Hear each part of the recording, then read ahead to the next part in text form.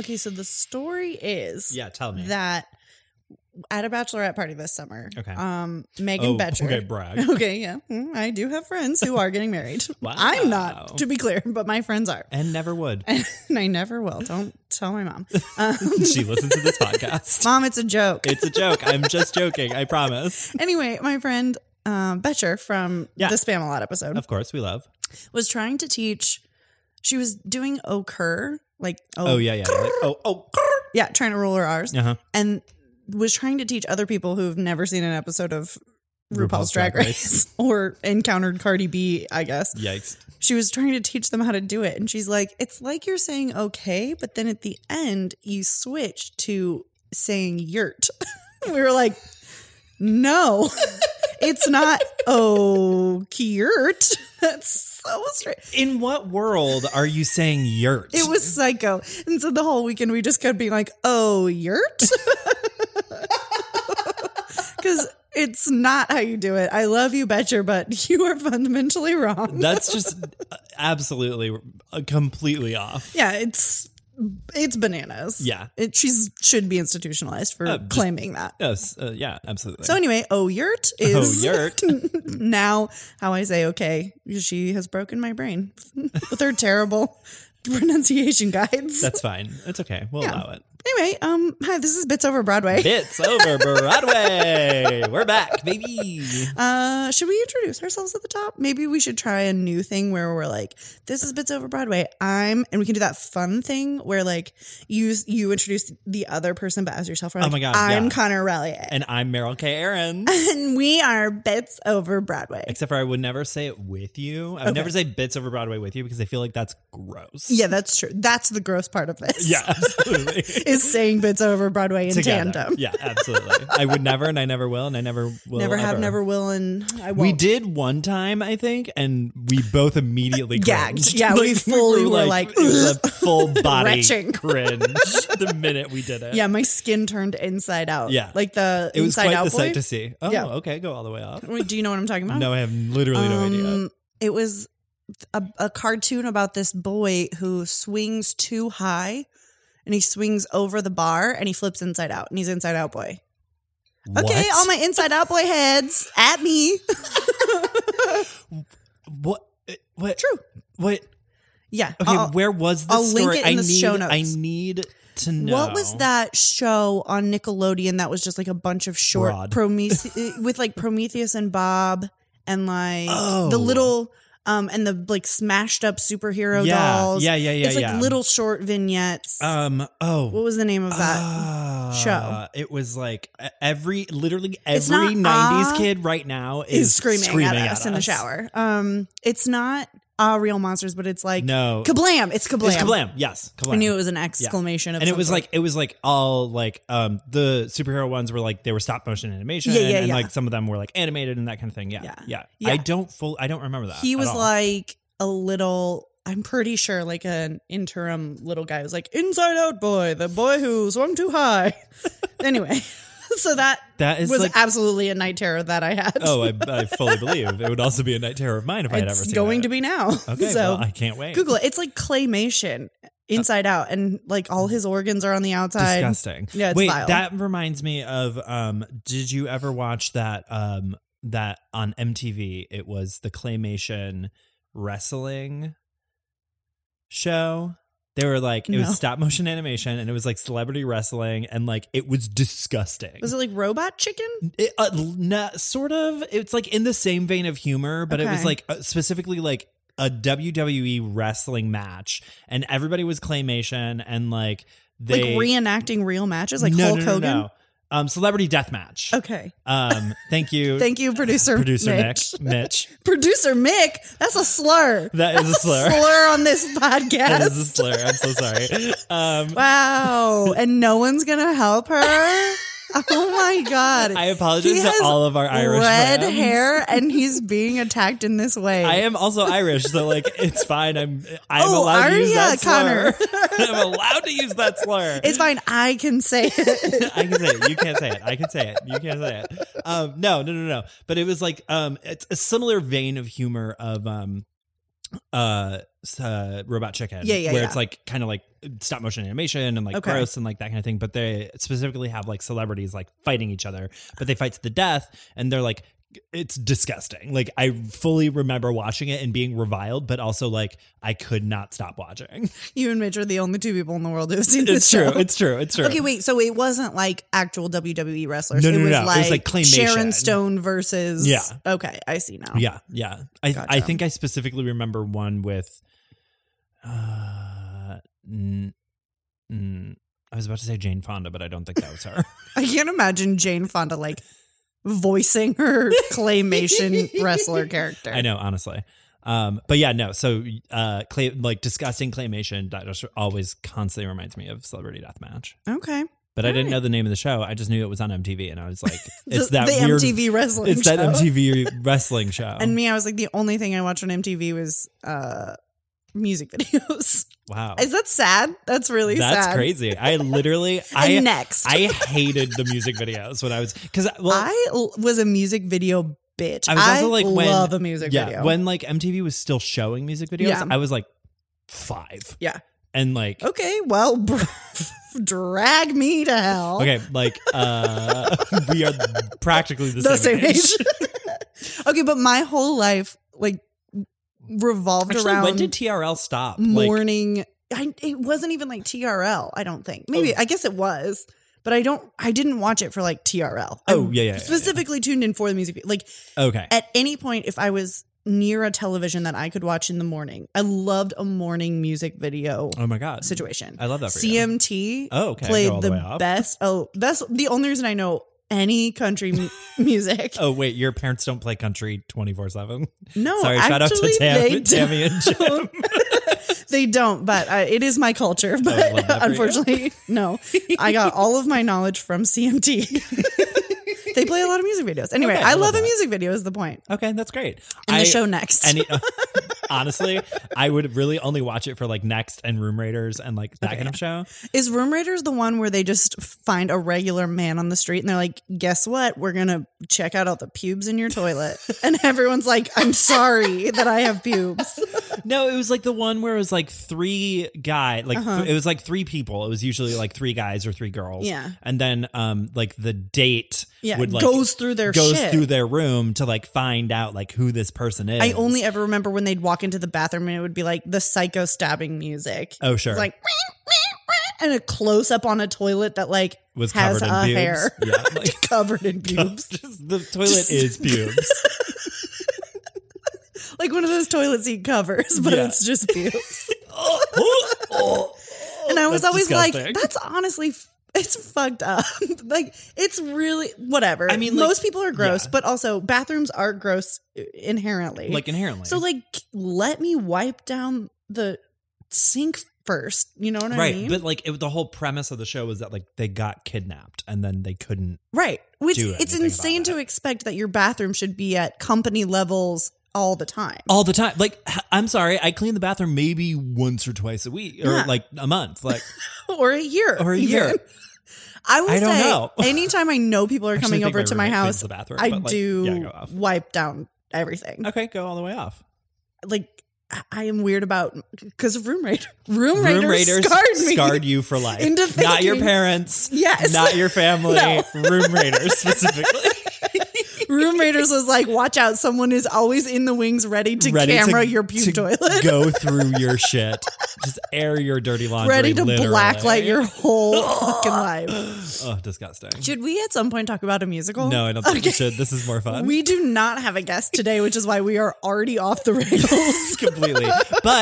But the Room Raiders and talking about disgusting things here we kind are. of segues into the musical that we're talking about today. Trying to segue us to a musical so hard. Okay, here it is. We are talking about Spring Awakening. I Am Barely Breathing. Is that what we're talking about? That's a joke for only Mitch, and he didn't like it.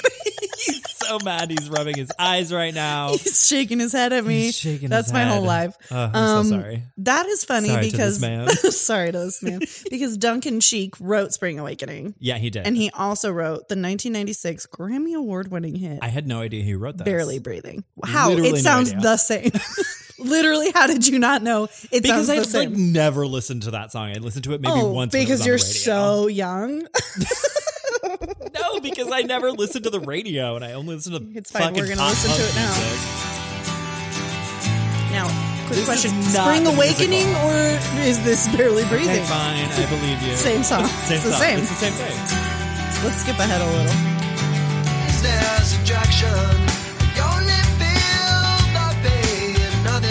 That's the same. That's Spring Awakening. Anyway, Who sings that? Duncan Sheik. What?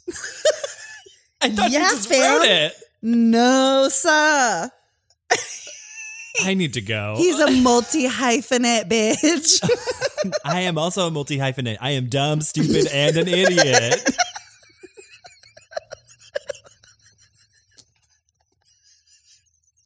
I broke Meryl. I'm trying to rip, but it's too good. I can't punch that up. Okay. Thank you. I am a comedy writer. Thank So you. Connor took 8 pages of notes. I did. And I got drunk with Connor and watched a bootleg, bootleg on YouTube. recording of this production. Yeah. So we're bringing you a lot of different energies to the table. We've got a nice mix going. Yeah. I wish I'd written down any of the jokes that I had last night. Yeah. They were very funny to me. 3 butter shots of hot chocolate deep. So. It was great. Facts and figs. But I do want to say I took so many notes because like after our cabaret episode, I was like, I need to think more about I the need shows. to be on an analytical level. I need to actually do my job. Truly all the love in the world to Kate, but for someone to come into my home and claim that a show is Brechtian and expect me to understand what that means. Like you don't know I went to a state school. It's crazy. That's crazy. It was great. And it was an amazing episode. And it's the best and we love it and we love Kate and she's going to come back and take my job. She's going to take my position as co-host. Oh, absolutely. And mine as well. This is her podcast now. We're just filling in ceding for her. it to her. Okay. Okay. All right, Facts Connor, and figures. hit us with the facts and figs. Spring Awakening.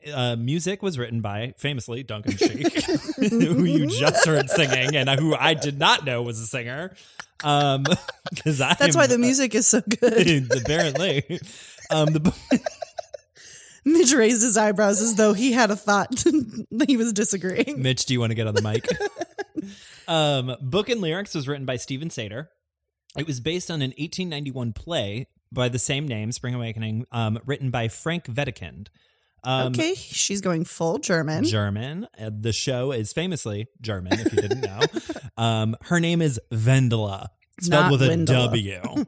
And German is Go all the way crazy, off. man. Let's talk a little bit Let's about talk that. about German. It's a talk about crazy that. language. They got that B that's not really a B. That's crazy. Wait, isn't it the B with like 2 lines? Like, no, it's the B, but it's like doesn't connect in its loop. It's always a that's capital the B. one. That's the one. Yeah. That's the one. It's like a that PH called? sound or something. I don't know. It's PH. I don't actually Just someone know. Googled German B for me and then tweet at me and tell me what that is. Please tell me that I'm wrong because I know that I am. We already talked. Oh my God, we are doing so many German episodes, and by so many I mean 2.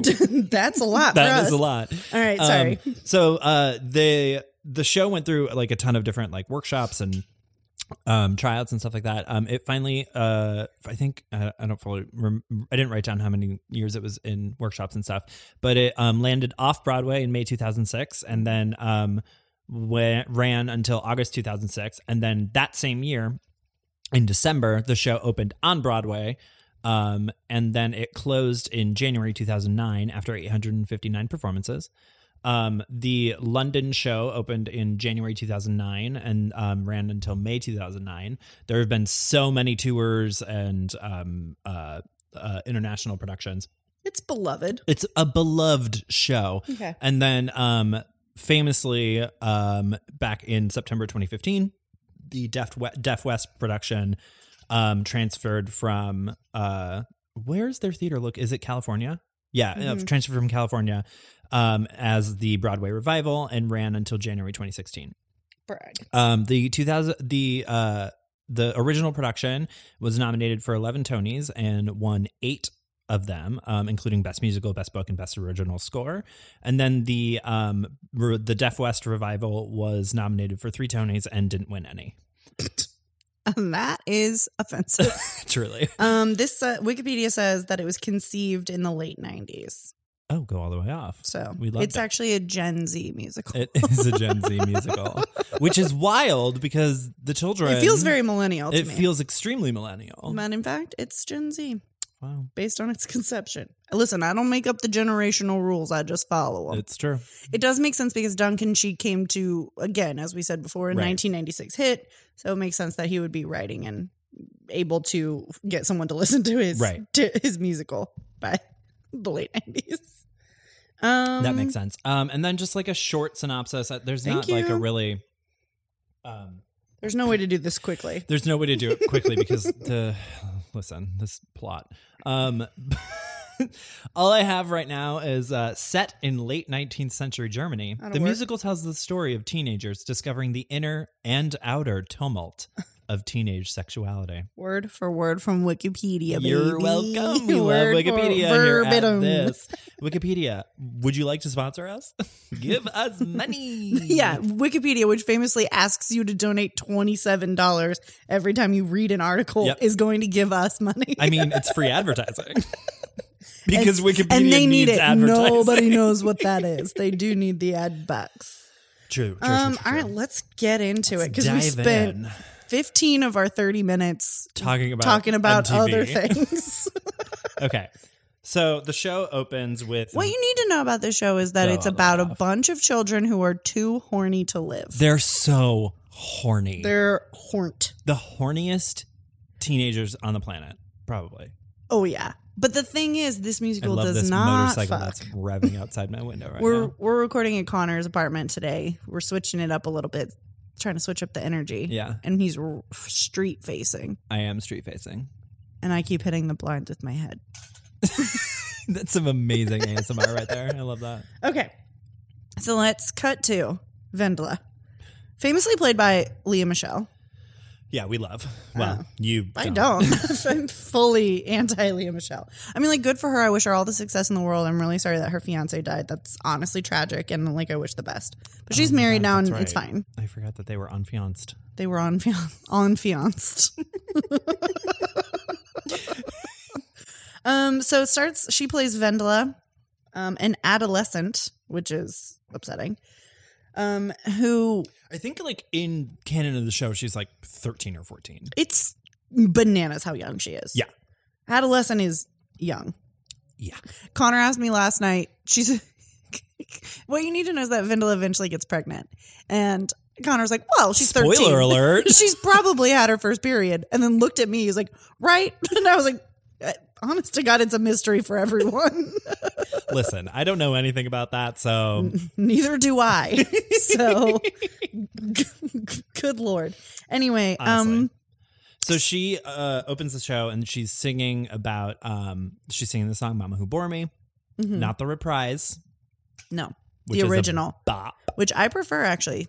I like the original. You like the original? I Okay, do. Go on the way. That was on my playlist, not the reprise. Wow. But it's probably because I forgot that the reprise is not just like them singing it again. It's Yeah. a totally different song. Basically. So she's like singing the song "Mama Who Bore Me," which is all about like essentially, it's weird that they kind of open the show with the song before the scene happens with her mother, because the song is all about like her mom not teaching her the things that she needs to Right. know. And here's my question. How do you know that you haven't been taught the things you need to know?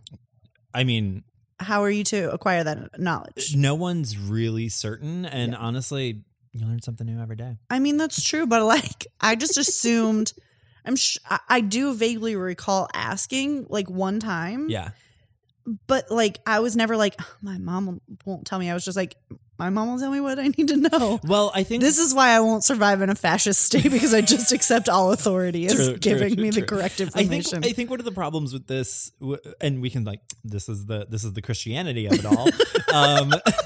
In this specific show, they are living in like a very Christian society. Like Right. Melchior, the character Melchior, talks a lot about how like the church is like teaching them all these things about being shameful and being sinful and all that kind of thing. And that's kind of the situation where like they're not getting the sex education that they need, which is why she gets this pregnant. is why abstinence only doesn't work, folks. This show entirely is about why abstinence only does not It work. is truly hilarious that she has sex and then is like, that's how you get pregnant? Like literally that's what her mom happens. told her, like, her mom's like, guess what? When you love somebody and you're married, that's when you can have a baby. Yeah. Which is very funny because that is so many kids' conception of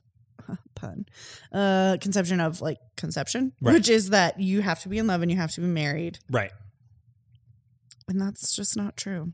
It's not. Here's a PSA for you all. Babies can happen at any time. Anytime. Regardless of how in love you are. So her mom tells her that her sister is going to have another baby, and she's like, I'm going to be aunt for the second time. Where the fuck do babies come from? Where are these children coming I from? do not know. I did not realize that. I missed that. And part.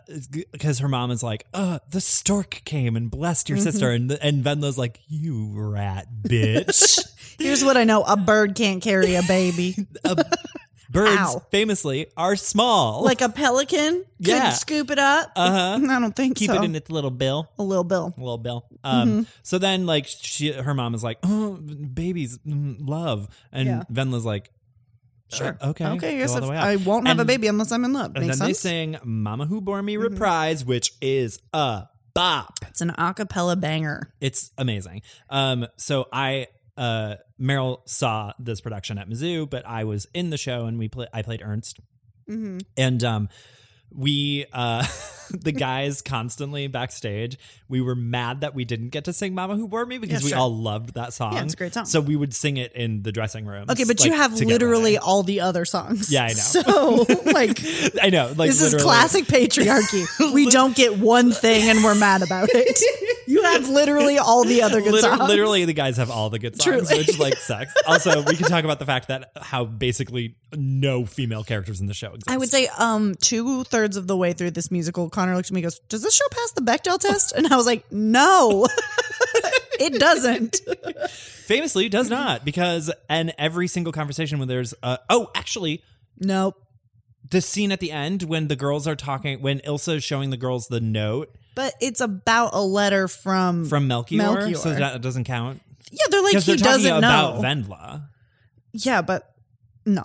Okay. I'm calling Alison Bechdel right now. Yeah, you text Excuse her. me. You text her. I hated Fun Home.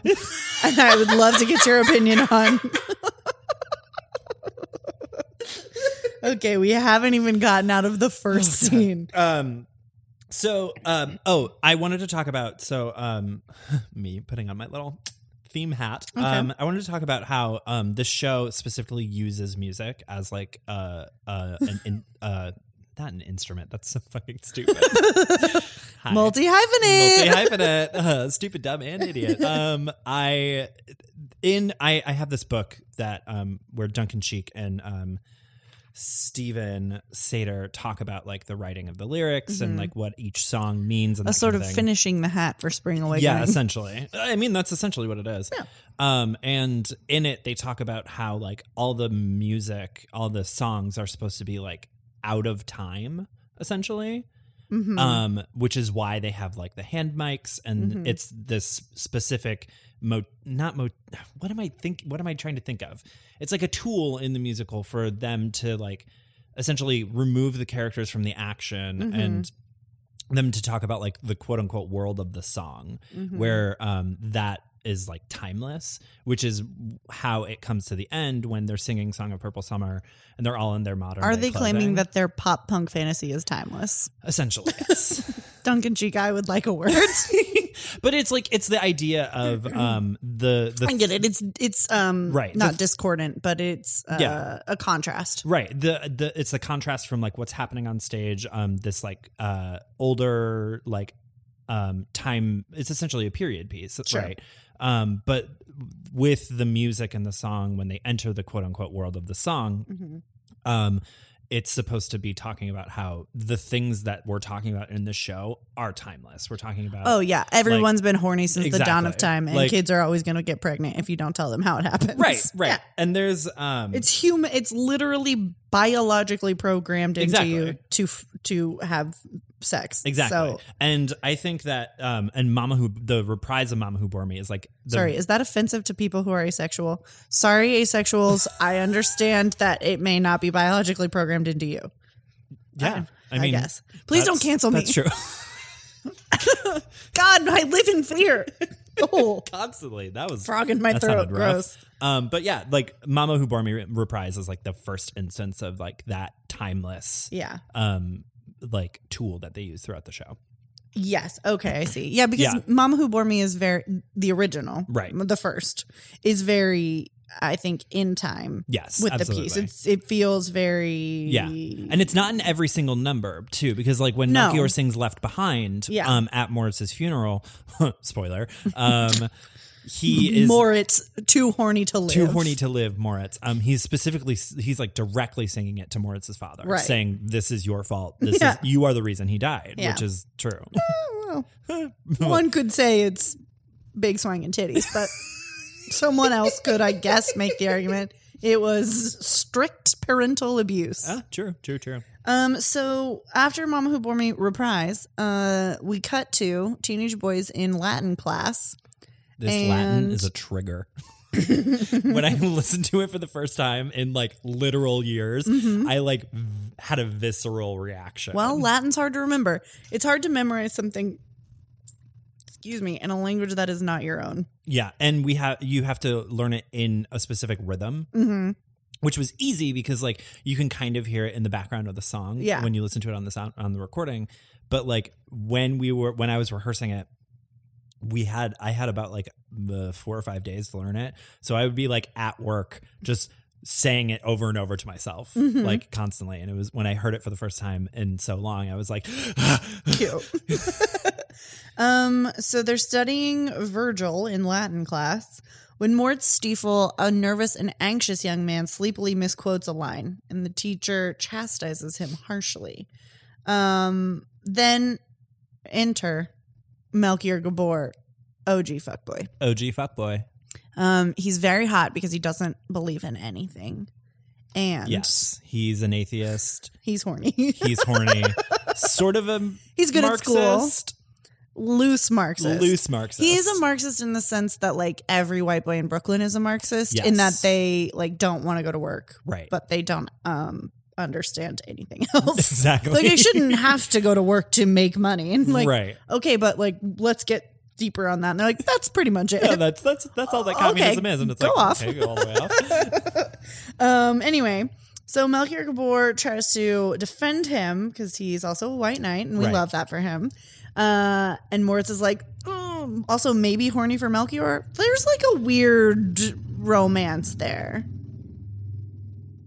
Bye.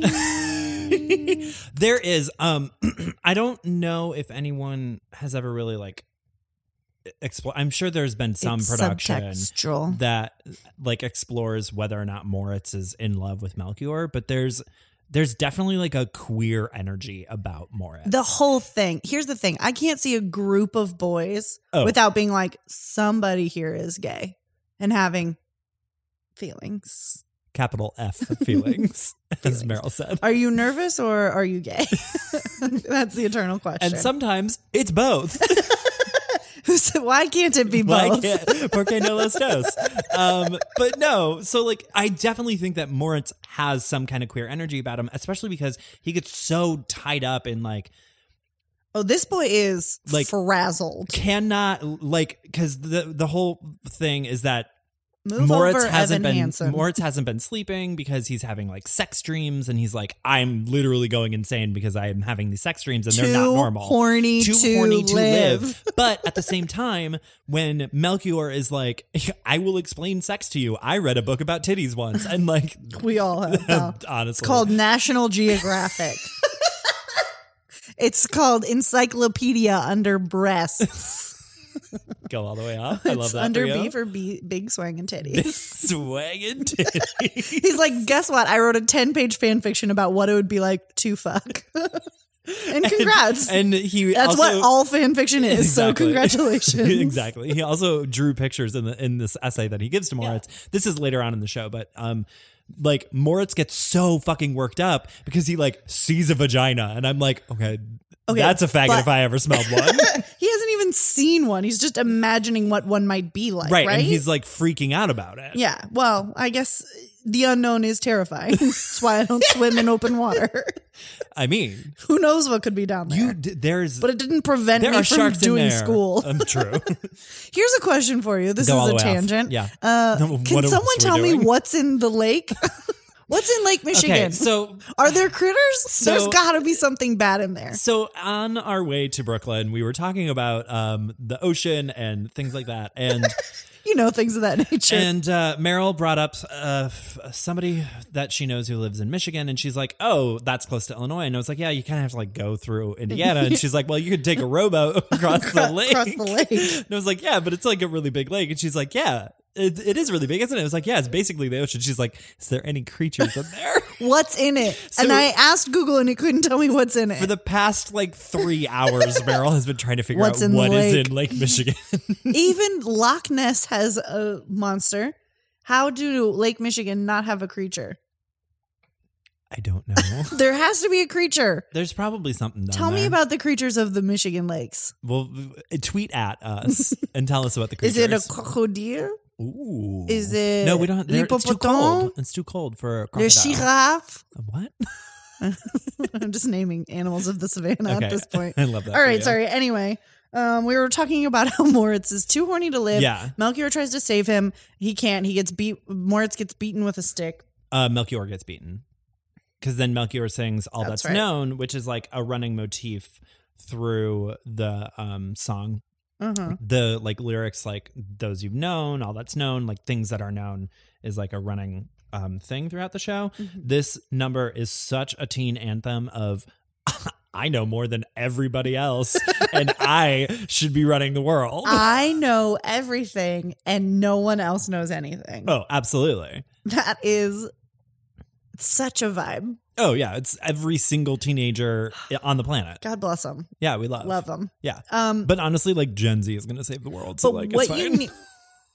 need, but what you need to know is that All That's Known is the precursor to the song about how horny everyone is. The bitch of living. Which it's a bitch, just a bitch. Just a bitch. It's such a fun song. Oh, I love it. It's so much fun. Such stomping. So much stomping. Stomping. But it literally the song is just I'm so horny. If somebody doesn't touch my penis, I will die. If I or someone else does not touch my penis, it will explode. Exactly. Don't look at me. Don't look at me. Don't look at me. Don't smell Don't me. touch me. But I need. Don't sneeze in my direction. I will pop. I'm so horny all the time. That's literally what this song is about. Yeah, they're I, like- all very horny. I like broke down a little. Okay, all the go off. all the male characters. Moritz is sex is a sign of insanity. True. Drew. Melchior is his entire character description is chill, you guys. I once read a book about titties. I've already said. True. Hanshin, who we haven't met yet and are kind of like The Hunchman. The Hunchman. His entire characterization is wow, my dick is hard for literally everyone. Ernst is no one look at me, otherwise I will explode. And also gay. And also very gay. Georg is have you all considered boobs? Okay, but hear me out. Big swinging titties. Big swinging titties. He's obsessed with his teacher's His piano titties. teacher is like very I'm really sorry that full bosom. I'm really sorry that your mom is probably listening to this podcast. Oh, she's already right turned now. it off, I assume. And then Otto is the wedding singer, famously. Someone better touch me or I swear to God. Yeah. And that is the vibe for the whole production. Literally the entire production. Except all the girls are like, this will be my husband. And they are not horny at all, but a little horny. Right. It's not that they're horny, and this is my problem. They're not depicted as horny. They're just like, okay, well, it does feel nice when you touch me. Right. So But they're not like active in their own pleasure, which Yeah. is annoying. That's one of the really interesting things is that so you have Bitch of Living, which is like this rocking song that all the boys sing about how horny they are and like how they really need to just like blow a load or whatever the fuck.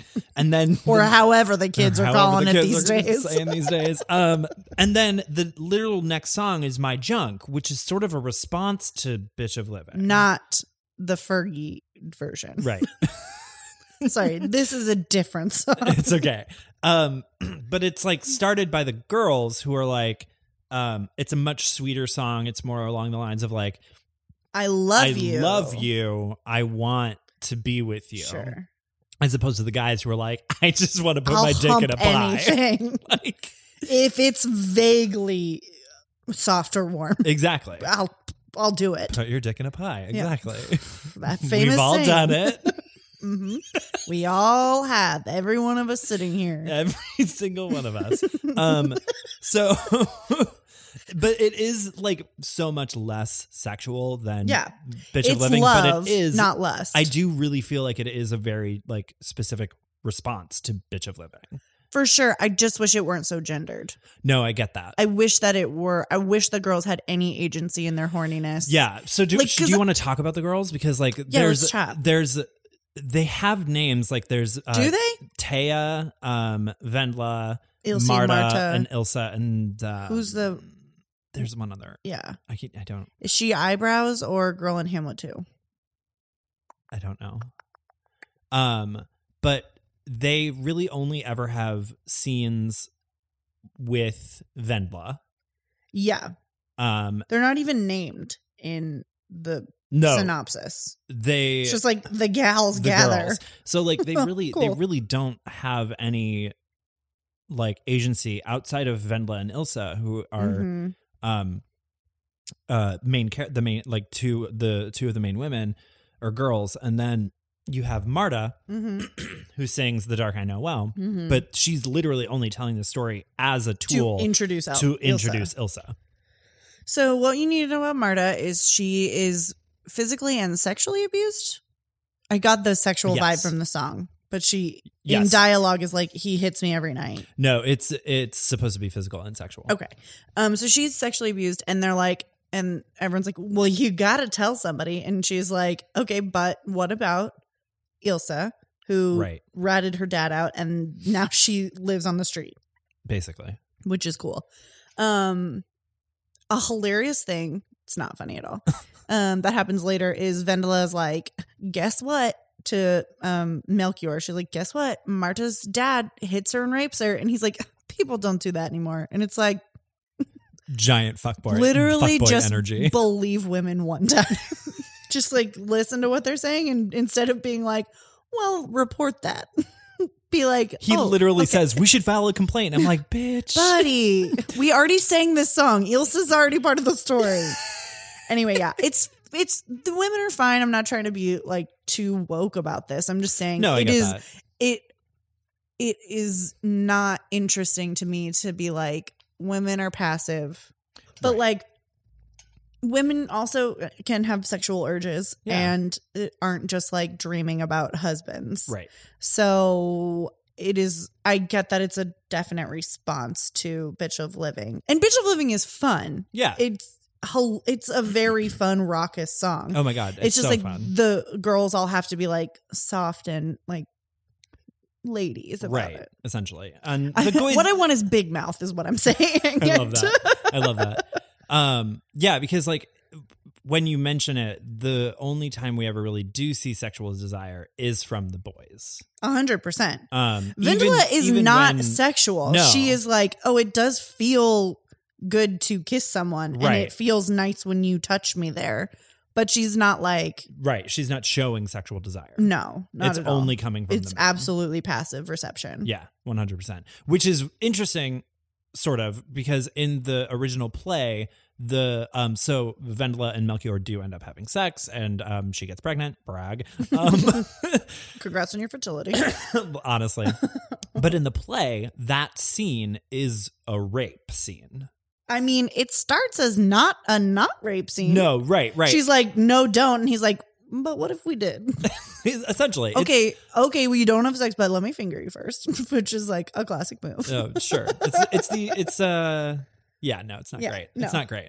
And I was like when we were watching it last night, I was like, I don't feel good about this. No, it's not supposed to be like a good thing. But then she definitely, I mean, they take it away from the rapey tones of it. No, and she becomes a participant and is like, touch me there and whatever. I don't know. It's weird. It's It is gray. weird. It is weird. And it's not the best situation. Also, she's 13, so let's keep that in mind. Also, and I think Melchior is like 14 or something like that. I don't know. But I wanted to talk really quick about the. I was kind of like looking. I was reading a lot about the Deaf West production. Yeah. Because the specific reason why they did the Deaf West production was because they thought that having deaf and hard of hearing actors would really emphasize the themes of miscommunication, lack of sexual education, and denial of voice. Interesting. And when I started looking at the show from those themes, the first like 4 songs fucking hit you over the head with every single one of them. And they set the show up so well to be like, this is what we're talking about. And like, let's fucking go. We are like putting the seeds in the ground for every single thing that's about to happen within the first like 3 numbers of the show. Absolutely. Which is like, that's just good playwriting and good like structure and all that kind of thing. And I think it's, the first like 4 numbers really like when you look at it in those lenses, for sure, really just fucking sets the scene. Yeah, sets the scene, hammers it over the head. Yeah. And you didn't tell me what I needed to know. Right. I'm too horny to live. I am in love, I think. And the Those You Known is all about nobody is listening to me. Yeah. My voice is not considered. For sure. Yeah. Which is true. We do often like deny children of their agency as humans. Absolutely. And it's weird and freaky to think about, but like young children have sexual desires because they're human. That's how that works. Right. But it is easy to be like, you're a child and you don't know anything. And so you don't have agency in your body. Which is also not great.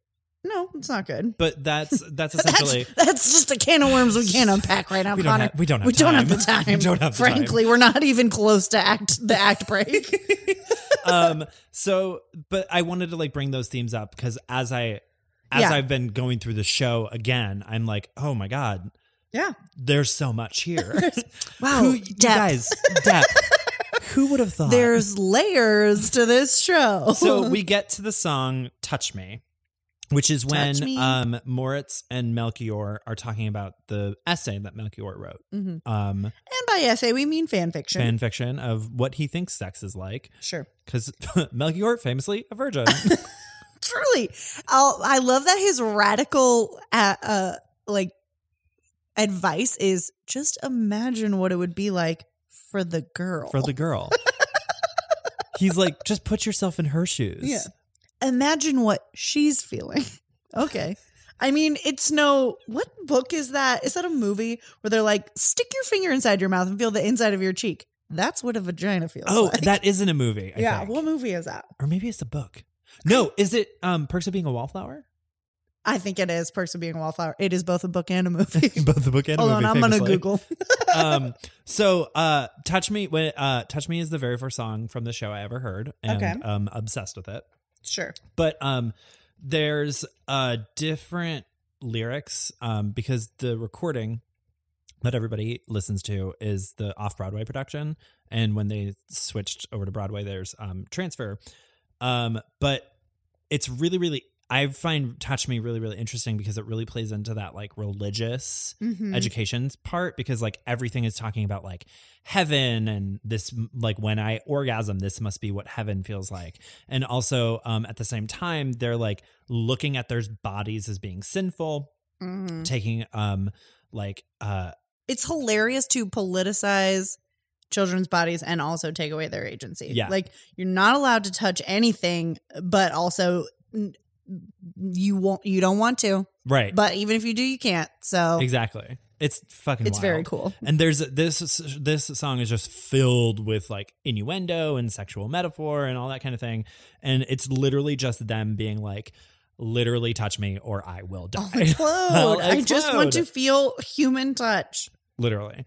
And then so Vendela and Melchior, girls and boys don't go to school together. Do the girls go to school at all? They do, but you just never It's not discussed in the way. Discussed, the schooling for the boys is very like competitive, and that's a big part of this show is that Moritz is not doing well in school, and that is a problem because the next grade or the upper classes will only accept so many students, Right. And so someone is going to get held back or fail essentially, and Moritz is like desperate to do well. They all are, I think. They all want to do well and not bring shame to their families. Truly. But like, yeah, the schooling is emphasized so much more with the boys that it's interesting that the girls just kind of appear and are like picking flowers. Mm-hmm. Anyway. Yeah, you really never see the girls. I don't think they go to school. Anything like that. I literally know nothing about late 19th century like education systems. That's crazy to me that you didn't come to this podcast fully equipped with the knowledge of 19th century German education. Well, I'm just wondering, would that be around the, like, would girls have been allowed in the school at the time? Because they have like the show has a female teacher, because like they do have the adult woman play a female teacher. Is she a teacher or is she just a piano teacher? No, there's specifically a female teacher character that she plays. Huh. I don't know. I'm just saying those girls are never in class. Yes, no, they're is never the really point. Me getting into layers. So we like find out that the teachers are kind of conspiring against Moritz, even though he's like trying his damnedest. Mm-hmm. And so then Melchior and Wendla eventually like meet in the woods, right? Are we at about that we're part? there. And they sing Word of Your Body, where they're talking about like what would happen if I like gave into my desires. Okay, but what if we hear me out? Okay. What if we made out right now? Like, would that be crazy? That'd be like totally it would insane. Feel very good, but it would be nuts if we did that. It would be like so bad. Okay, but okay. It would probably feel we like shouldn't. No, we shouldn't. But if we did. But like, do you wanna, or like no, like we don't have to. Like, no, it's okay. But maybe. But unless you're into it. Yeah. And then they sing that song, but they don't touch each other. No, they do hold hands. Okay. Very hot. Hottie. Cooterati. And then meanwhile at school, Moritz sneaks a peek at his midterms and is like, I passed. Ding dong. I did it.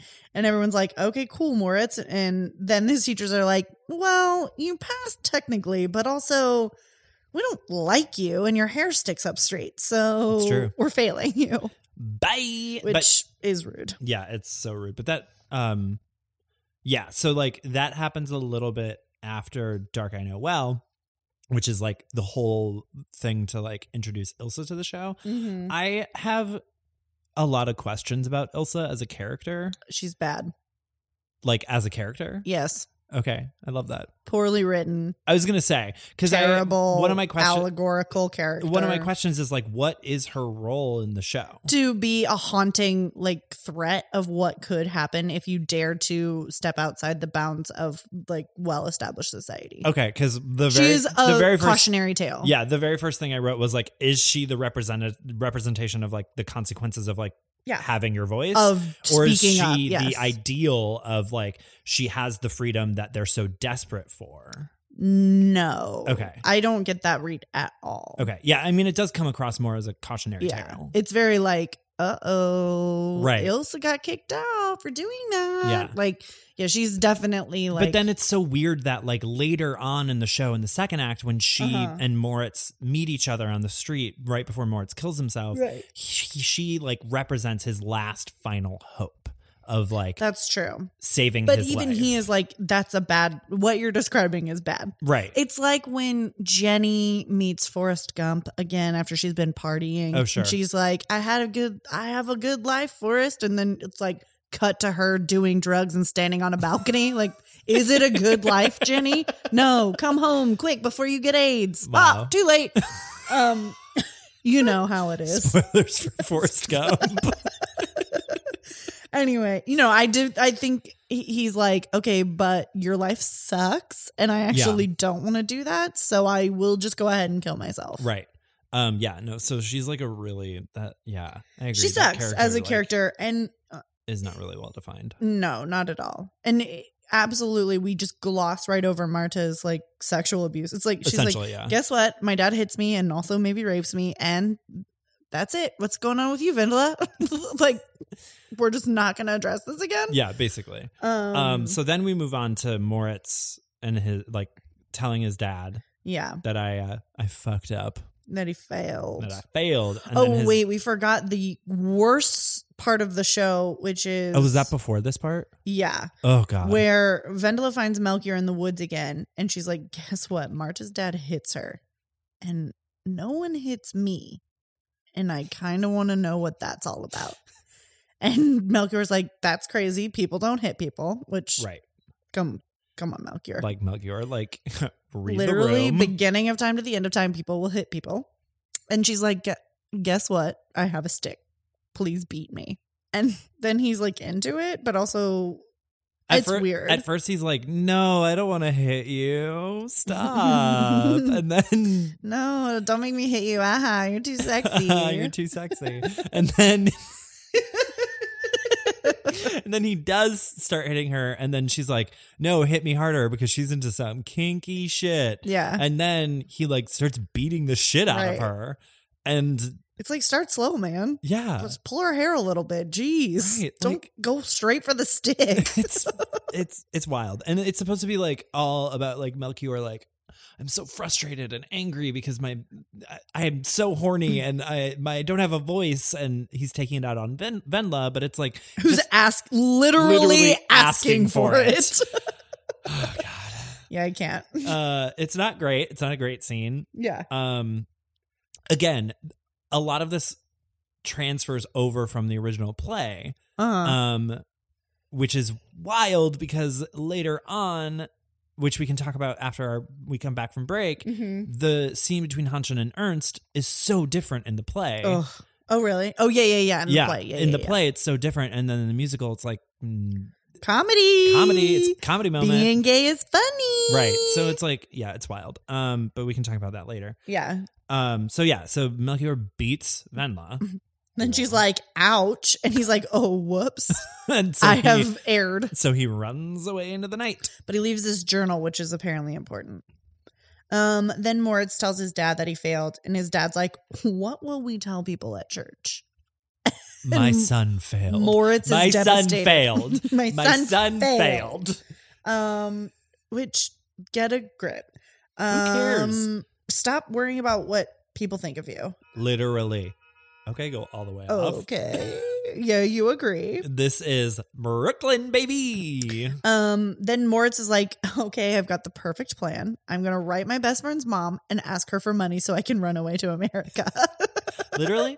Same. He truly tries to Five Goes West himself. And like, congrats. We love Five Goes West. And then she's like, buddy, honey, sweetie, baby, no. I kind of hate her in this moment. Okay. Speak on that. Okay, so like my thing is because in the letter, she even says in the song, like, should we talk about the veiled threat that if you can't escape, you're gonna kill yourself? Like this She truly laughs at it. She truly laughs at it. She's like, buddy, Einstein failed first grade. You're going to be fine. Like, that's essentially what she says. You're not going to kill yourself. Shut up. Right. And I'm like, at that point, I'm like, this is a person, this is a child desperately calling for help. Yeah.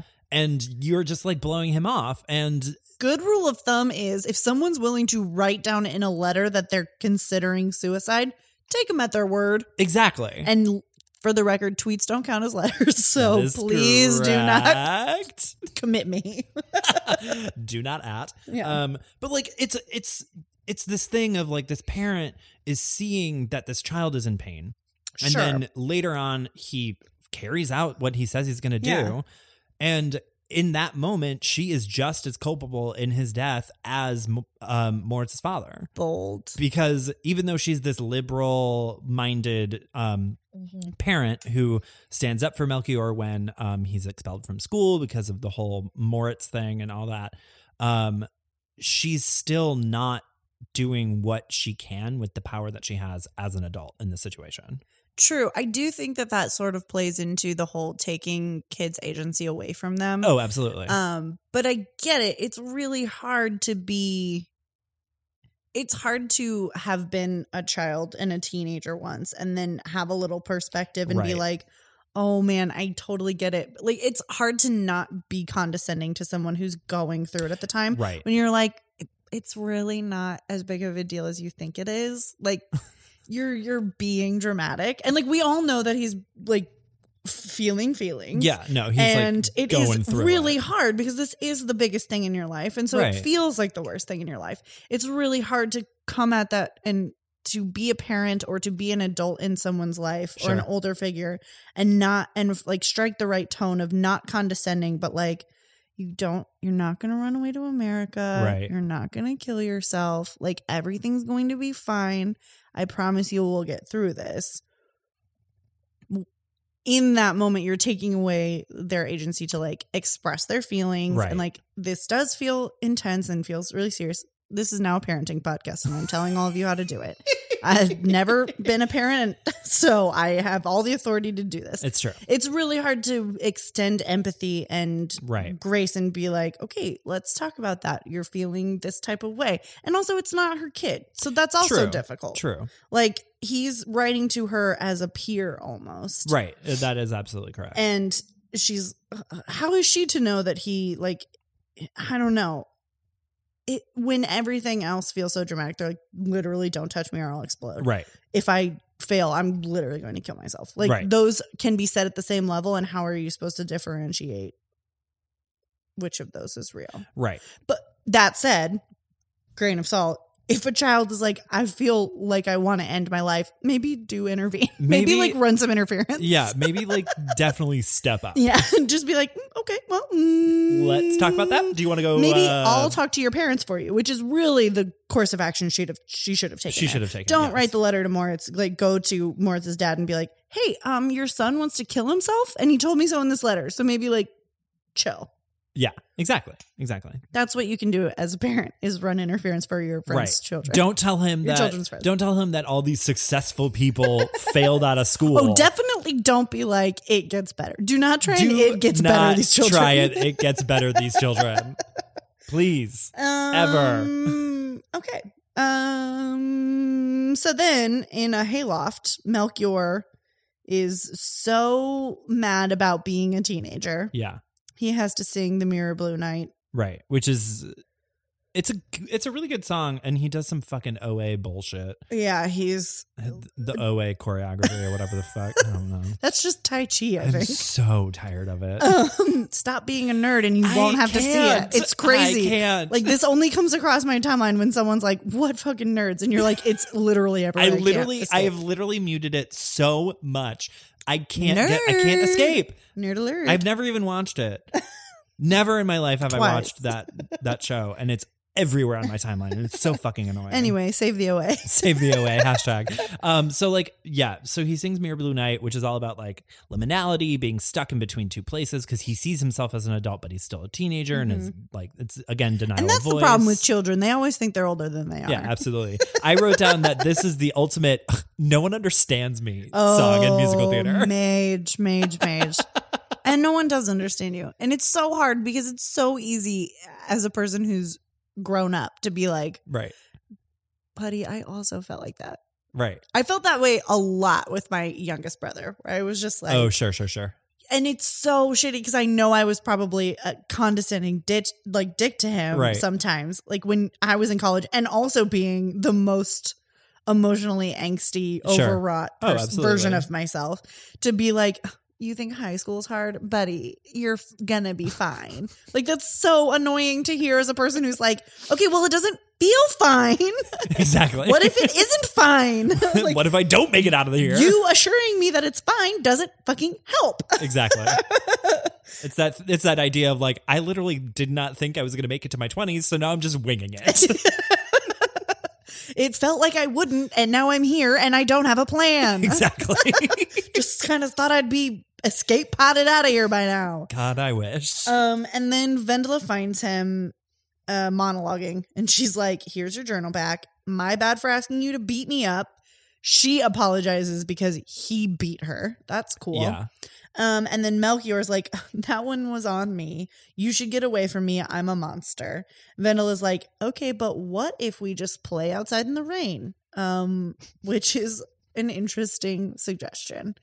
Go off. This is 19th century Germany. We don't have the tools to prevent you from dying of a cold.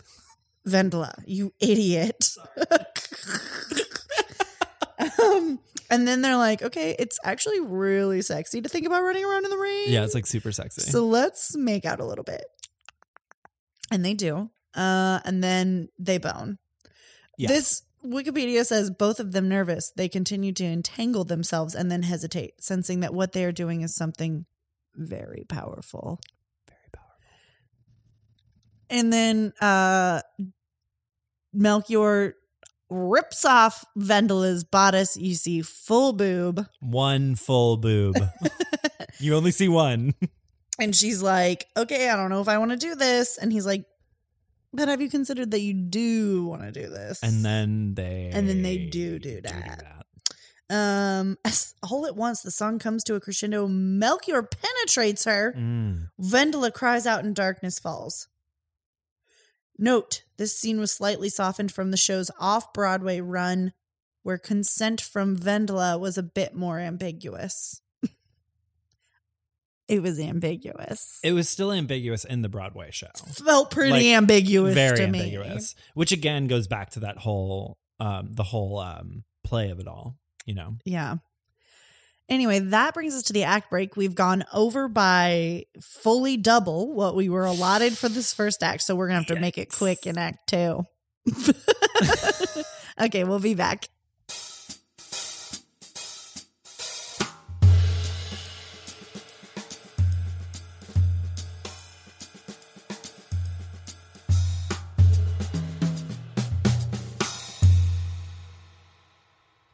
We're back. Readers, tell me if you like me listening into your little earsies. Listening into your ears? Whispering, I meant to say.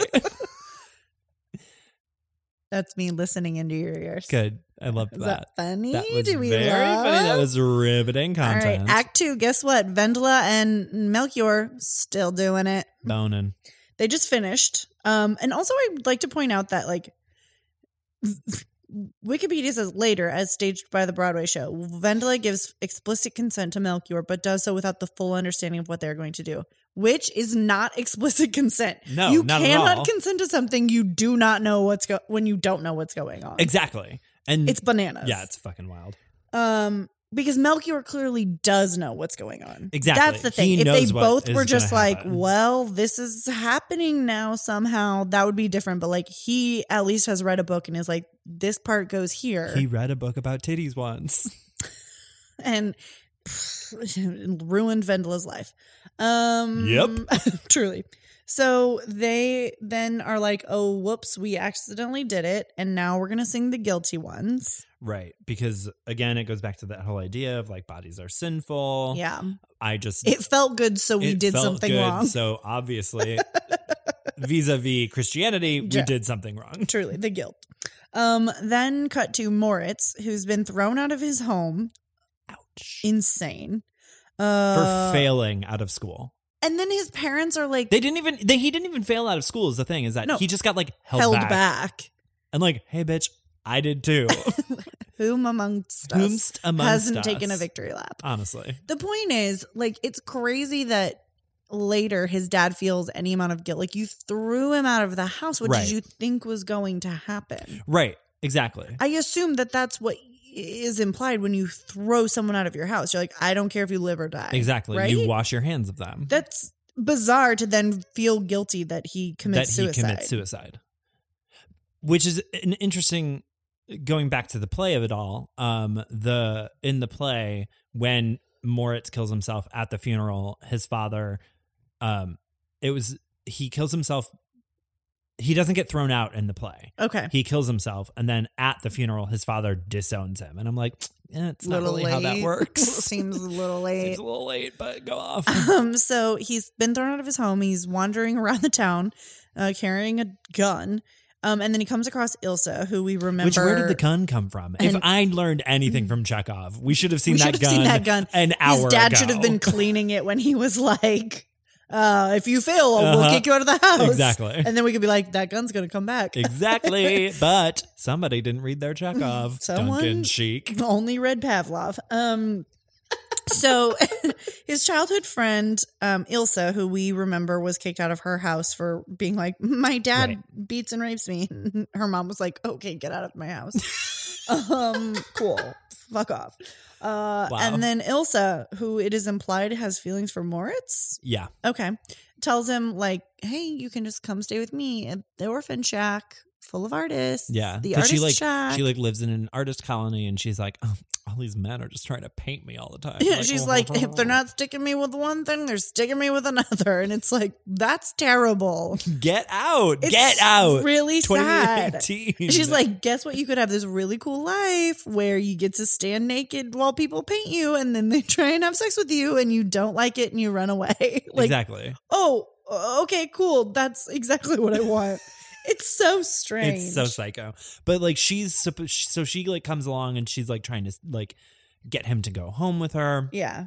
It's essentially like a I'm trying to save your life moment, but it's like sexual in nature, yeah. which is the last thing that Moritz needs. He's already too horny to live. Yeah, he is. And he's like, I wish I could come with you, but I can't. And it's like, finally, this is the beginning of the end of the musical where literally everything that's been set up in the first like 4 songs is like the denim wow, if you will.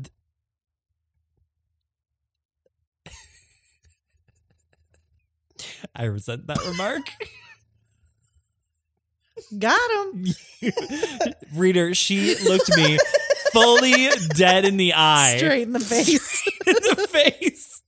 And said that to mine own and mouth. Did a little smile. And did a little smile and a little shimmy of the shoulders. Smile. For you to come to my own home and attack me like this. One time I mispronounce a French word. And I never live it down. Okay, so Ilsa's like, come with me and you'll see a world of pure imagination. And he's like, pass. Which is the smart choice. Right. And then she's like, all right. And like walks away. Yeah. And then he's like, oh, fuck, I should have done that. And all he has to do is turn around and like follow her. Yell her name. Which he does. Oh, okay. But like by that point, she's like gone. So it's not that she leaves and he's like an hour later, he's like, oh, I thought of something good to say. Right. Okay. I see now.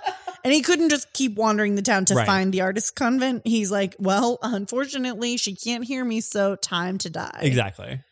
So then he is like, well, this might as well happen. And he puts a gun in his mouth and then it's a funeral. Then it's a funeral scene. So essentially what's going on is that we're finally starting to reap what has been sown in the first act. Correct. Literally all the chickens come home to roost. All of that structure that was established within those first 4 songs with all the themes, we're finally starting to see like, okay, this is what Denali Voice has led to. This is what lack of sexual education has led to. Like we're finally seeing all of that play out in the next 3 or 4 songs. Truly. So smash cut to a funeral. Each of the children is dropping a flower into the grave as Melchior just sings straight into Moritz's dad's mouth that it's his fault. Singing into a mouth is a very funny visual. It's just and then cut to the school where the teacher and the headmaster are like, okay, so we got to do a little PR here because it is our bad that Moritz died. And they find the fan fiction and they're like, okay, perfect. We will blame it on Melky, baby. To die. And by die, we mean get expelled. Then there's like a freeze frame moment. He's like, bet you're wondering how I got here. And they sing. And they sing Totally Fucked. And it is a tension breaker. Oh my God. Yeah, absolutely. It's crazy. It's like, it's such an interesting number because like, this is one of those ones that's out of time with the show. 100%. And it's wild because when you compare it to literally everything that has come before it and everything after it, it does not fit the rest of the second act. This is at like all. This belongs with the Bitch of Living. This is the Bitch of Living of the second half. The second act. And it's essentially Duncan Sheik saying, wow, I'm killing literally everybody. We need some levity. Yeah. I'm about to go full Hamlet on this bitch. Oh, truly. Ophelia he even picks up the flowers that that's right. And like fully is about to Ophelia himself into her. Oh, feeling so bad for yourself. Okay, yes, I quote sassy gay friend. I'm very cool in 2019. Wow, that was a moment. Yeah, it had a day. But it just doesn't. It's so wild. It's a fucking bop. Like, it's a great song. It's a great song. So much fun. And I said strangely placed. I said to Meryl when we were listening to it last night, I was like, I used to listen to this all the time when I was driving to and from high school, like, because I had a car in my like junior and senior year. So I would like drive to and from school and I would listen to this song and I would blast it when you had like a really bad day and it felt like you were getting away with something because you're just screaming totally fucked over and over again. And like you weren't allowed to say that or anything, even though I was like cussing like a fucking sailor. I sang Don't Cry for Me Argentina I love that. I love that for you. Because I am what? Drama. I love that. But yeah, no, this is a great song. Very strangely placed. Yeah. And then basically Melchior is called to the office and they're like, hey, we compared the handwriting and turns out you're the culprit. Did you write this? And he's like, I don't know whether or not to answer. They're essentially blaming him for Moritz's death. Yeah, they're like, you made him too horny to live. Yeah, exactly. Even though it was them kicking him out of school. So this comes to the whole gay of it all. Yeah. And this is kind of a good way to lean into it because of this odd placing of Totally Fucked as a song, it breaks the tension of the second act so like directly in the middle of it. Then it leads directly into the scene with Ernst and Hanschen, and I almost feel like it's priming the audience for like a little bit of levity. So then when you add this like the weirdly written scene with Ernst and Hanschen, where Hanschen is talking about like skimming off the cream and all of the like kind of sexual innuendo, very sexual in a way that it is like what's the word I'm looking for? Knowingly sexual. Yes. Whereas Wendla and Melchior are very innocently sexual. Yes. They're like, we're just happening to feel these urges and this is what's happening. And like almost predatory. Hanschen is like almost predatory. Absolutely. And that's one of the main questions about Hanschen and Ernst in the musical is, do they actually love each other? Ernst says that he does love Hanschen, but is Hanschen just taking advantage of Ernst? And why is it a joke? Exactly. Which is what I'm saying is that so Totally Fucked, you have this like moment of levity and then you go right into the scene and it's like written kind of strangely and they're talking about all these weird shoehorned things. In, exactly. And so I feel like the audience is kind of like primed for something a little more fun. And then all of these like kind of odd things between the two of them are happening and the lines are kind of weird. So like then it kind of gets written off as a joke, which is not great because it's like the one time we're actually seeing two characters connect on a sexual level. Express their sexuality. Exactly. But I mean, like, I'm talking like now we're getting into weird stereotypes of like over-sexualizing gay people. Right. And now it's very funny that boys like each other. And it just feels too tongue-in-cheeky for me. Yeah. Like, I also wish that we had any indication that this was going to happen prior to. There is a little bit. It just doesn't get the treatment that Wendla and Melchior get. Exactly. And I'm not saying it has to, but like I would love literally anything before this where the two of them are alone. There is. I don't remember that. It happens. that is true. It happens really, really quickly in the first act. After the school scene, when after Bitch of Living, all the boys stand up and they're like getting ready to go. Ernst and Hanschen, both in Bitch of Living, talk about how they're attracted to men. Oh, okay. Because Hanschen is the one who like sings like "Looks So Nasty" in those khakis, and and Ernst is the one who's like, I hate changing in gym class because I'm getting boners because all the other boys are so hot. The like one fear we all have. Literally me in high school. It's fine. And So like you see them at the end of Bitch of Living, like leave together, and Hanshin is kind of like starting to come on to Ernst in that scene. Oh. But that's literally the only scene you get between the two of them before this scene. Yeah. Meanwhile, Melchior and Vendela get like the bulk of the show. Right. I don't know. It just felt very unearned to me. It is. And I was like, okay, I mean, I guess I appreciate it, but I don't feel like enough care or thought has been put into it to make this like right interesting. Right. And there's some discrepancy between like the show or the musical and the play, because I read some of the play dialogue between Ernst and Hanshin. And one of the things is that like, is Ernst being taken advantage of in the musical because Hanshin is kind of like coming on to him really strongly, and Ernst is kind of looked at as like a very pure character. He doesn't really have any of the other like, or like he's like, yeah, he's seen as a very pure character. He wants to be like a country pastor and all that kind of thing. Even though it's like against him, and like Hanshin is seen as this like carnal character. Yeah. He's in My Junk, he's like masturbating on stage, and he's like, that's true, very materialistic. And in the play, apparently this scene is played much more sincerely. It's very much Ernst and Hanshin, even though they are such polar opposite characters, they're coming together and saying, we still love each other despite this. It's much more Ernst takes a much more active role in the scene in the play. And I'm just like, why wasn't that translated in the musical? It's weird to be like, again, it's such a weird dynamic of insisting that someone is the aggressor and someone is passive. Exactly. And it's like a mirror to Vendela and Melchior. 100%. Why must it always be someone giving and someone receiving and not two people meeting in the middle? Exactly. It's very bizarre to me. It is. It's a really weird way to look at sex and relationships. I think that's the default. Sure. For some reason, that's how we've programmed society. Yeah, absolutely. And so it is, I think it's hard to get out of that headspace. Sure. But it is a weird way to write it, especially when the source material is very like, we're two people who are very willing. Right. For Absolutely. this to be a thing. It's a very odd way to write it. And I do feel like maybe it was written as a joke. It's so strange. Is Duncan Sheik gay? I really thought he was. I actually don't know.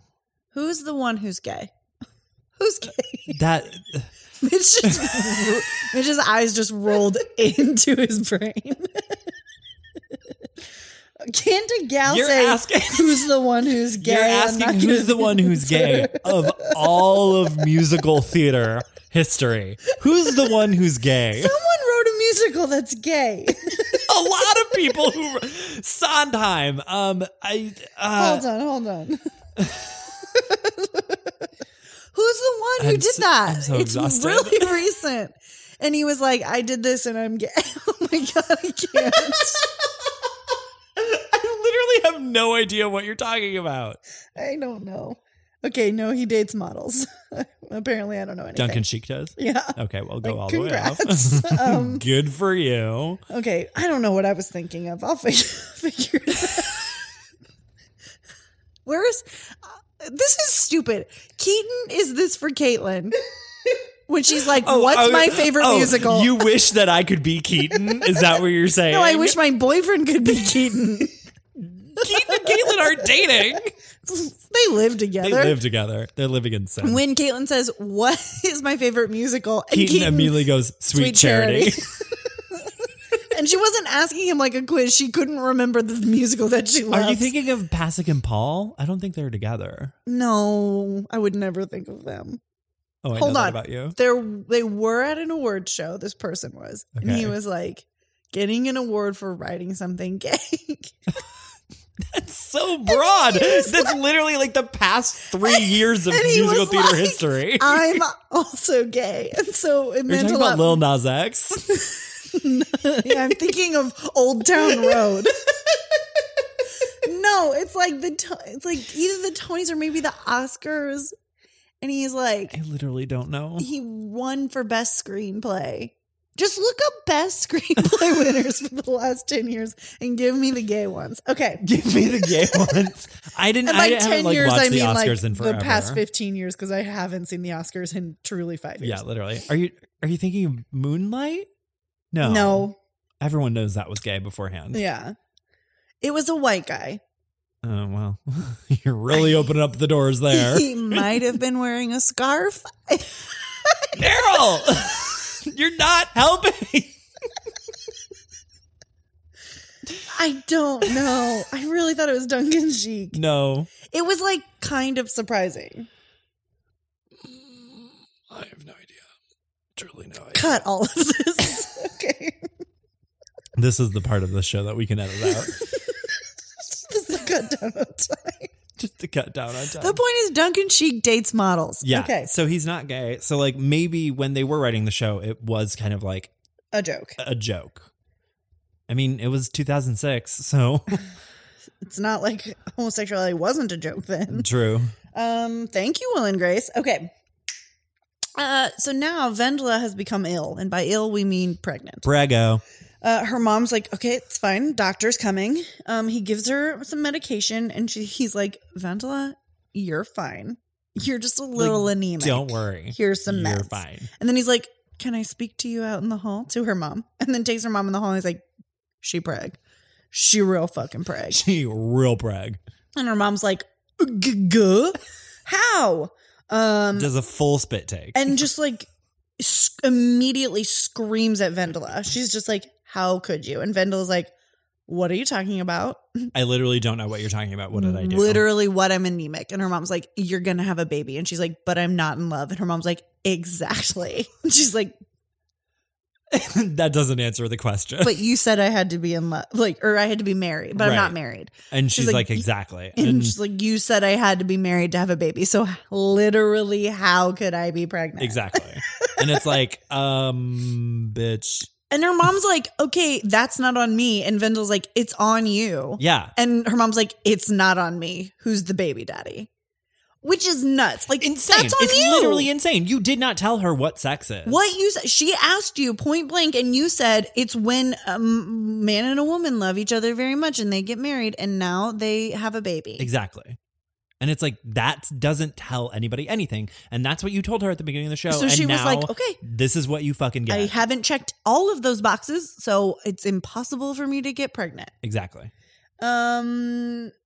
She was like, oh, you lied to me. Her mom rejects the guilt and insists Vendela tell her who the child's father is. Yo. Vendela reluctantly surrenders a passionate note Melchior sent her after they consummated their relationship. And then she's like, oh no, I'm pregnant. This is bad. And then she's like, but you know what? Maybe it'll be good. And I'm going to have this baby and we're going to have a good life together. Mm-hmm. Spoiler alert. Nope. No. Meanwhile, Melchior's parents are across town. They're arguing about their son because his mom's like, who cares that he wrote this essay, this fan fiction? Right. Like, that's not a good enough reason to send him to reform school. Right. Because she's like, are we so afraid of the truth that we're willing to hide away our only son? Yeah. Turns out, yes. Turns out, yes, because Melchior's dad is like, Vendela's pregnant. And she's like, send that bitch away. Send him out. Get this motherfucker out of here. And they do, and they do not tell him that he's the father. No. Which is bold. A strategy. Move.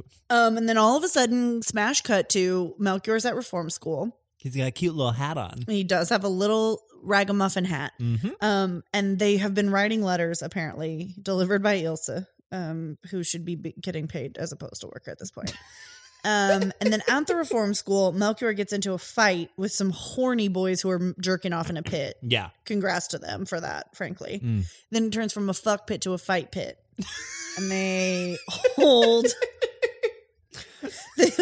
Melchior down. I mean, when you've got a group of boys that are jerking off, Any pit could be a fuck pit. It's fuck or fight. I mean, the line between fuck pit and fight pit is very, very thin. It's very easy to cross that line. It's a fine line. Thank you. And then one of the boys reads the new letter, which Melchior hasn't finished. Right. So as he's getting beaten up and they're all jerking off, he gets to find out that he a daddy. He dad. But guess what? Wendla's mom has decided to take action and takes her to a back alley abortionist. Time which to brings throw that me bitch down some stairs. to my real point here, which is that women will always need and get abortions. The point is they have to be safe. Right. Because smash cut too. Smash cut to Wendla dies. Wendla dies because of the abortion. It's just crazy. Like, it's birth control. Women will always get abortions. Just let them do it so that they don't die in a back alley. Yeah. It's not that hard.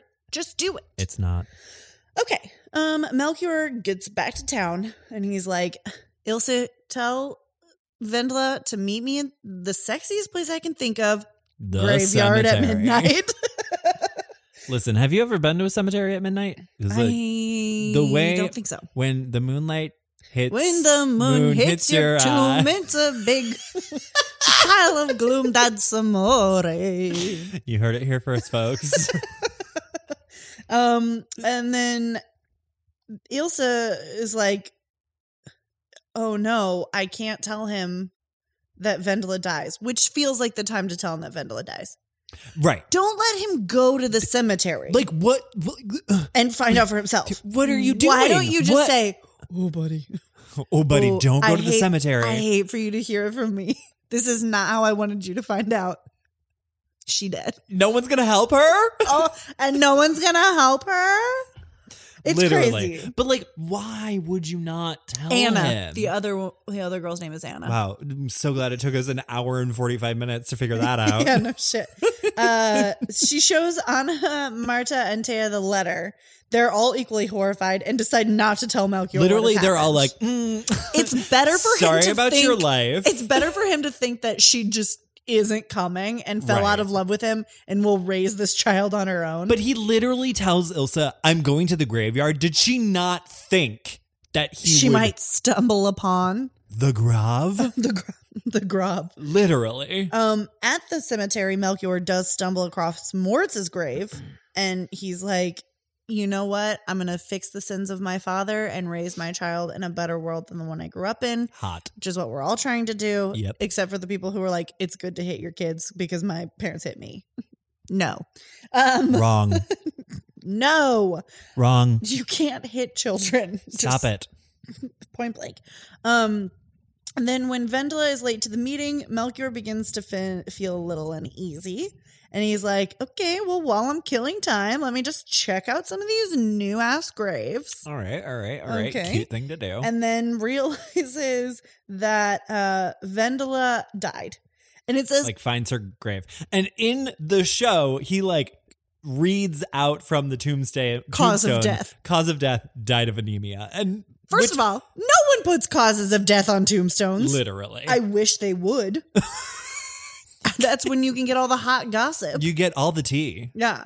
But unfortunately, they don't do that. No. That is the most like blatant, this is not actually what you're seeing. Like, Right. oh, abortion? What abortion? She died of anemia. Look, it's right here on her grave. Uh-huh. Exactly. It's very It's very denial. much exactly. It's very much a don't peek behind the curtain. type thing. Yes, yeah. No. Sorry, you heard abortion? You must have misheard. It's No. anemia. It's another A. It's anemia. It's the other A. It's the other Not A. anxiety, which is what Moritz died of. yeah. This is abortion. I Right. mean anemia. Cool. Overwhelmed with shock and grief, he takes out a razor, which The he just razor that he stole has on from. No, it's the himself. razor he stole from the boys in the fight pit. Oh, in the fight fuck pit. Sure. Took his stolen razor out, and he's like, "I'm gonna do it. I'm gonna do it." Gonna do it. And then the ghosts are like, yep. "No, don't kill yourself. You're too You're so sexy." sexy. Ah. And Which is crazy because if I was a ghost, and I said this last night, and I'll say it again now Yeah. that Mitch is here. If I die first and you're like, I'm so sad, I'm going to end it all, I would be like, do that. Come hang out with me. I'm so bored. I would not stop you. I would be like, listen, man, your life, your choice. Come party with me on another plane. That's crazy. Mitch looks so tired. He's so mad. Whatever. Live a full, happy life, I guess. Ugh, gross. Bitch. I won't. So yeah, the ghosts arise from the grave Yeah, and and are they're like, No, don't kill yourself. Don't do it. And so Melchior's like, okay. Switches the switchblade closed and just trots on out of the cemetery. And he's like, I'm going to walk the rest of my life with the memory of those that I have lost and loved. Yeah. And I'm like, you're 14. You're 14. You didn't even have a baby. You barely fucked. Exactly. He was like a 3-pump and done. Pump and done. Like, okay, congrats. You've seen a titty. Literally one You've titty. seen one whole nipple. Congrats. I'm like, okay, go live your full life with those Yeah. you've loved and lost. It's fine. Like, love that for you. Okay, proud of you. And then Good. Ilsa comes back and we're like, wait, what? She's not wearing her artist's outfit? She's wearing jeans? Good? And then everyone comes out Wearing Johns and hoodies and sweaters. what was her name? Catherine Zeta Jones. Zeta-Jones. Something like that. Catherine The Imelda Zeta-Jones. Staunton Christine, knockoff. Christine Daae. Yeah. Christine Erberst. Yeah, she walks out with like a cancer hat on, and we're like, "Are you going through it, sis?" She's going through She's it. going through it, and they sing "Song of Purple Estabrook. Summer." Oh, Estabrook, yes. She like walks out with a cute little hat on, and like the other adult man comes on with like a sweater, and Jonathan Groff comes on with a cute little sweater. Yeah. He's a little twink baby. Little baby boy. Little baby twink boy, Mhm. and they sing "Song of Purple Summer," which is like the song of hope. It's like saying like It's the moral of the story song. Ilsa walks out and is like, "This is what we learned." Okay. Wheel of morality, turn. Show us the lesson that we should learn. Did you know Taylor Trench played Moritz on tour? On the U.S. tour, or like the first tour? I don't know. It just says notable tour replacements. Wow, I love that for him. Congrats. Proposed film adaptation. Yeah, that's been in the works for like a minute. In 2009, they were like, maybe. And then Never again. Sheik was like, JK. Oh, in 2014, Sheik revealed to UT San Diego that the movie would include a new song. So anything is possible. Wow, go all the way off.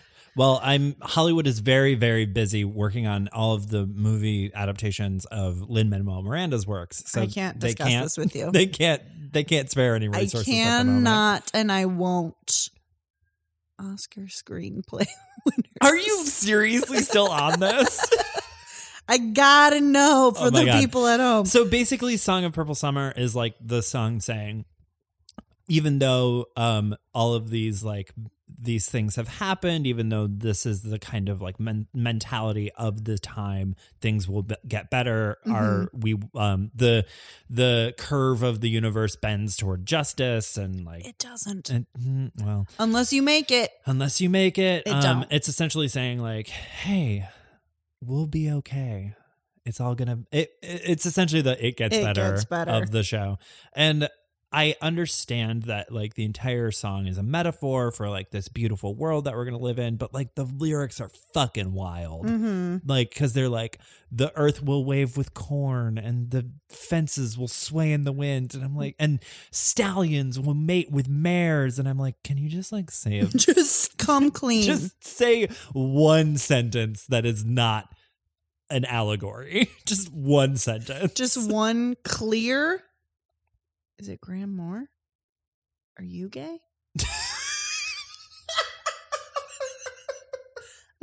I'm sorry. Hold on. I'm so done with this.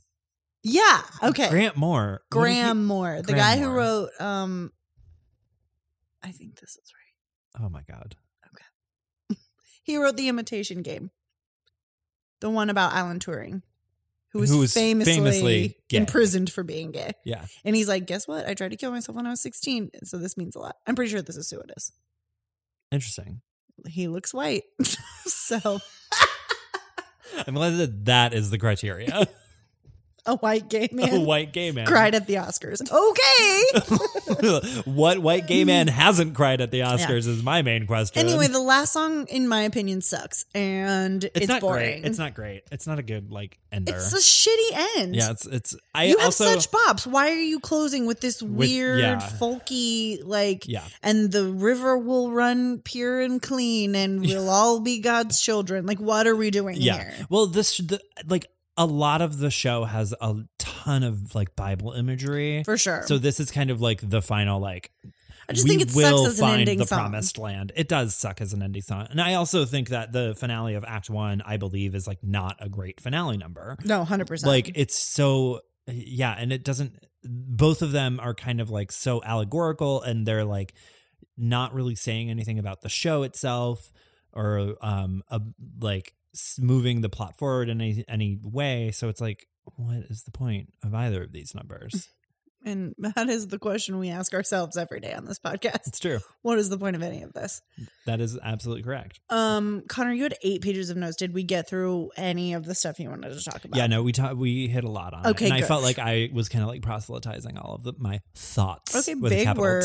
T. Love that for you. Thank you. No, it was perfect. I just wanted to make sure we hit everything. Is there anything you want to themes? No, I mean we talked about the Arts. main the main themes that are the theme miscommunication, lack of education, sexual education, denial of voice, and I do think that it would have been really interesting to see the Deaf West production. Same, because I was just gonna say that I totally see how having actors with disabilities can amplify those because especially in our society today, we really don't accommodate people with disabilities. 100%. We are two able-bodied people saying this, which is, we can't really speak to that, but no, but you can comment on the fact that we are not accessibility oriented as Absolutely. a society. And having actors who are deaf and hard of hearing and are specifically communicating with the other actors on stage through sign language, and that I can totally see how that amplifies those themes. So I think. So does someone sing? Yeah, they do. Okay. So if I don't remember fully, but I think every single character is played by 2 people. That makes sense. Yeah, and one of them sings and the other signs. So fascinating. Yeah. Watching people sign music is the best. Yeah, it's you great. should YouTube that. Yeah. It's very fun. Yeah. I love it. Their Tony's performance was really good. I think they did I think they did a medley. Okay, cute. Let's all go Google that now. Link in the show notes. Yeah. Ding dong. Connor. Yeah, Mare? Man and chair this for me. Okay, so I absolutely love this show. Okay. It's one of my top 10. Speak on that. I feel like I have been. Okay. Go all the way up. I feel like just listen to this episode again. I mean, truly. A lot of the love that I have for the show does come from nostalgia. For sure. It does help to be in a show. Makes you love it. Yeah. I think. Oh, absolutely. But even before I was in the show, this was a very formative musical for me in high school. And especially being a closeted and then coming out of the closet gay man in high school. Oh, I'm so sorry. Did you not know? We gotta shut it down. I'm so sorry. Shut it down. I should have told you beforehand. Yeah, I can't believe. I know. I've been hiding this from you the entire time. This is a crime. It's I've true. been crumbed. Okay, go ahead. But I really, really identified with the themes of the show. That my voice is being denied. For sure. Everything is being miscommunicated. Also, I'm so horny, I'm going to explode, and I don't know how to express that because I'm being told that my feelings are wrong, especially as a gay person. 100%. So I really, really identified with the show in high school. And I used to listen to it every day. It has been one of my favorites that I've ever listened to. I love the music. I think it's one of the few pop rock musicals that works. 100%. We said that last night, and I do stand by that. Yeah. It's not too grating of music. I really, really love the way that he plays with music as a time element and taking characters out of the show and speaking to the themes of the show. And it's just like one of my favorites, and I really, really do love this show very much. Yeah. Even though, again, not all art is perfect, it does have its problems. And it could have done with maybe like one more pass at the script. Maybe just like another set of eyes. Yeah, but like, who are we to say it won Tonys? And I mean, we have not. It's great and it's fun. And Yeah, it's Mare and share this. Oh yeah, of course. It's cute. The music, there are some bops for sure. Oh, for sure. It has made its way onto my Broadway playlist. I love that. Congrats, Spring Awakening. You've made it to the highest echelon of musical theater. True. Being on my Broadway playlist. I think, yes, it is a pop musical that works, which is rare in my opinion. Yeah. That's a subtweet of Dear Evan Hansen. Wow. You didn't even subtweet them. You fully added them. I just fully just name dropped. I do think that it works. There are obviously some parts where it's a little creaky. Mm-hmm. And I think it's a little long. I'm going to be honest. Oh, interesting. I could do feel like without some songs. I feel like it's of the musicals that we have covered on the show. I feel like it's one of the shorter ones. Yeah, it is on the shorter side. Yes, comparatively. Sure. I think my issue is I could use less of like the will they, won't they, touch me with Wendla and Melchior. Sure. And just like build literally any other character up. Sure. Like give me any background on anyone else. Yeah, I got that. I think the division of time amongst the characters is strange. Yeah, no, I totally and feel it that. makes it feel bizarre in a way. I don't know how to explain this or articulate this. I guess I should have put more thought into it before I started talking. I get that because like it's essentially the Ernst and Hanschen scene, like you were saying. It kind of comes out feels of like field. It's coming out. Yeah, I feel like I'm really understand Wendla and Melchior to the point where I'm like, enough Right. Wendla and Melchior, and then all of a sudden I'm supposed to remember these 7 other characters that exist on stage, but don't have any more backstory other than like 3 lines in a song. Exactly. I'm like, okay, well, we could do a little more, I think. Right. Especially because like that scene in particular, it's like played as you're really supposed to care about these characters and like, look, they're finally getting together. And it's like, we've seen them maybe once. I saw him jerking off and I couldn't have told you to what. Yeah. It was to Desdemona and Othello getting strangled.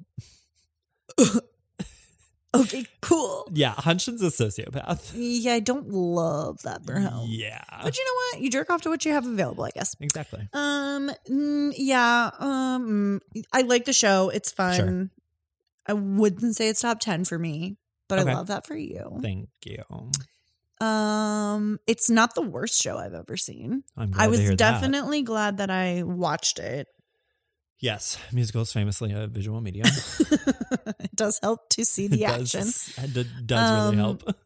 It's interesting to think about. It's an interesting, like, okay, what does agency and giving a voice to the voiceless and being a child, but also what's puberty like? Is an interesting take on that. Yeah, absolutely. I think. So I liked it. Good. I'm glad. And I will still continue to listen to it. Yeah. I mean, Bitch of Living, Mama, Who Bore Me Reprise, and Totally Fucked. All bops. They're great. Truly has some really good songs. Yeah. And also, absolutely. please don't forget to listen to Barely Breathing by Tongue in Cheek. Please. If I could leave you with the one thing. That's the song you should be listening to. That's what you should take away from this. Yeah. And that's it. Yeah? Yeah. Bye. I forgot that they were unfianced. They were unfianced.